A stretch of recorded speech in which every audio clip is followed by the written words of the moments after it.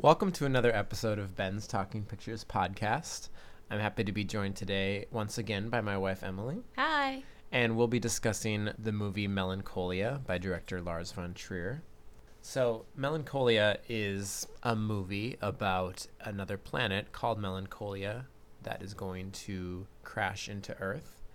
And it's about two sisters, Justine, played by Kirsten Dunst, and Claire, played by Charlotte Gainsbourg, who react to this news in very different ways. Right. So the way that it's set up is sort of this opening sequence, which we'll talk about, which is sort of separate from the storyline. And then the first sort of act is entitled Justine, and it's about Kirsten Dunst's character on her wedding day.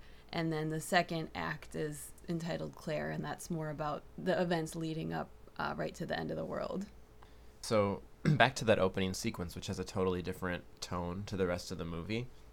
It's kind of these scenes of death, decay, also kind of a romanticism. There's a Wagner music in the background. It's filmed in very bright colors. Yeah, it's very beautifully done. It really draws you in and sort of has you captivated and wondering what's going to happen and what's this movie going to be about. And it's maybe this 5-minute sequence with no words at all. Just you're sort of watching all these events unfold.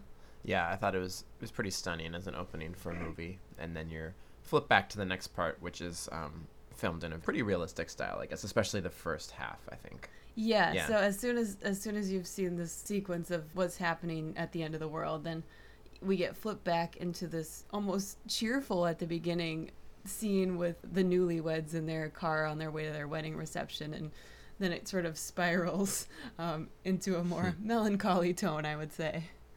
Yeah, because the planet's name is Melancholia, but also that's the state that Justine's character is in, that she's reacting to her wedding in these very strange ways. Right, and I had read a review that actually gave Freud's definition of melancholia, and two things were that you have a loss of interest in the outside world and the loss of the ability to love. So it's sort of interesting that that's the state that she's in, and it's her wedding day. Yeah.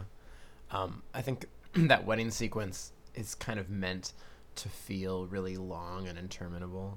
It's like you've watched it for a while and they're like, we're about halfway through the night, and there's all these parts coming next, and you feel kind of like you're at this wedding, and then it just keeps going on, and her family members are pretty terrible, like her mother and father. Yeah, and it's interesting. Her behavior is very odd, and you don't know her very well yet. And she goes off in the middle of the wedding to take a bath and sort of disappears for these long stretches of time because she can barely make it through. So I feel like he did a pretty good job of making the audience sort of feel how she was feeling, like it was a little bit hard to get through. Yes. And then, so about halfway through the movie, I guess, it switches to the chapter entitled Claire, which takes place when the events are coming up closer, when the planet is scheduled to crash into the Earth. And in this sequence, Justine comes back to stay with Claire and her husband and son, and kind of her character begins to change as the end of the world comes. I don't want to give it away too much. And I'd say Claire's, who is the very stable sister, not unlike the sister relationship in Martha Marcy, May Marlene. Right, you're right. She begins to twist too, so you see some things switching around. And one interesting thing I read was that Lars von Trier read that people who were depressed handled disasters better because they already expect bad things to happen, and that's where he got the kind of the idea for this movie, to look at a very depressed person and see how she would handle like a big, terrible cosmic event. Right. Yeah. It's interesting. I don't know if it's giving too much away, but she gives a speech that sort of explains her state of mind, and basically she's gotten to the point where she feels life on Earth is totally evil and doesn't really deserve to exist, and so it sort of makes the world ending feel different to her than it would to a normal person. Mm-hmm. So thinking about the movie as a whole, what were your favorite parts of it, or what has stayed with you? We saw it a few weeks ago.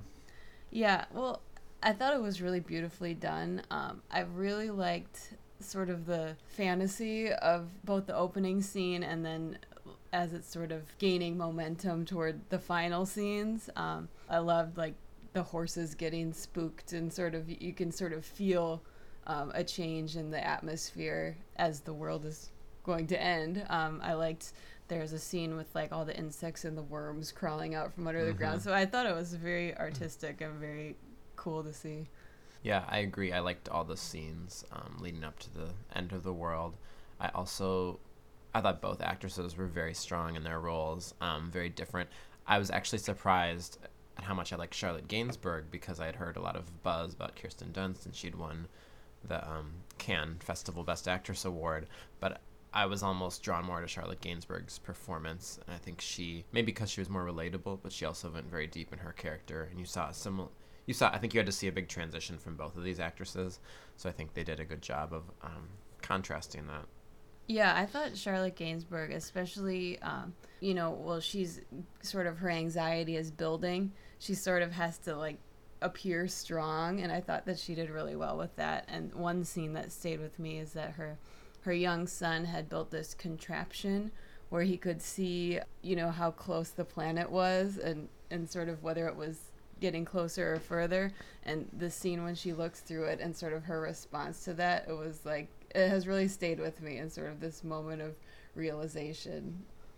So what, I guess, problems did you have with it, or flaws you saw in it, or things you would have liked to have been done differently?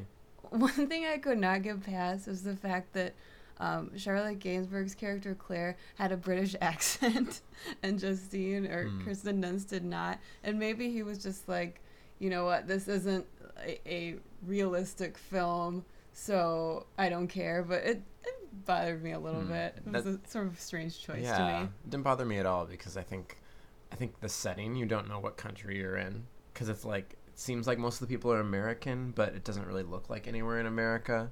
I think it was filmed in Europe.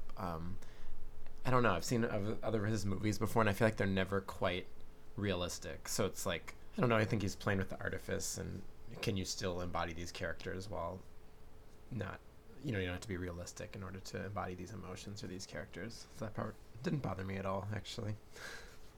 And I guess the other thing is just, it's just an artifact of what the movie is about, but it's a tough message. It's, we basically see that it's easier at the end of the day not to value anything or not to really appreciate life on Earth because it's just going to end. Yeah. Right? So, yeah. That's a little bit hard to swallow, but I suppose if it's a movie about the end of the world, that's what you get. Right. For me, the biggest criticism I would have of it is that I think the first half is not as strong as its second half. The wedding scene, necessary for us to see her state of mind, but I also think the second half was so much more engaging dramatically, and I think he could have done even more with the second half with the end of the world, and the ties between the two sometimes tenuous. So I wasn't bored exactly, but I think it does get a little tedious watching the first half. That I think it could have been tightened up a little bit. Yeah, I agree. So looking at the movie as a whole, what's your overall evaluation or grade of it? I think I would give it maybe a B or a B plus. I would recommend seeing it. Yeah, I would give it a B, not in the way of like, oh, it's a solidly good movie, B, not great, not terrible. More like there's moments of brilliance and moments that I would have done differently.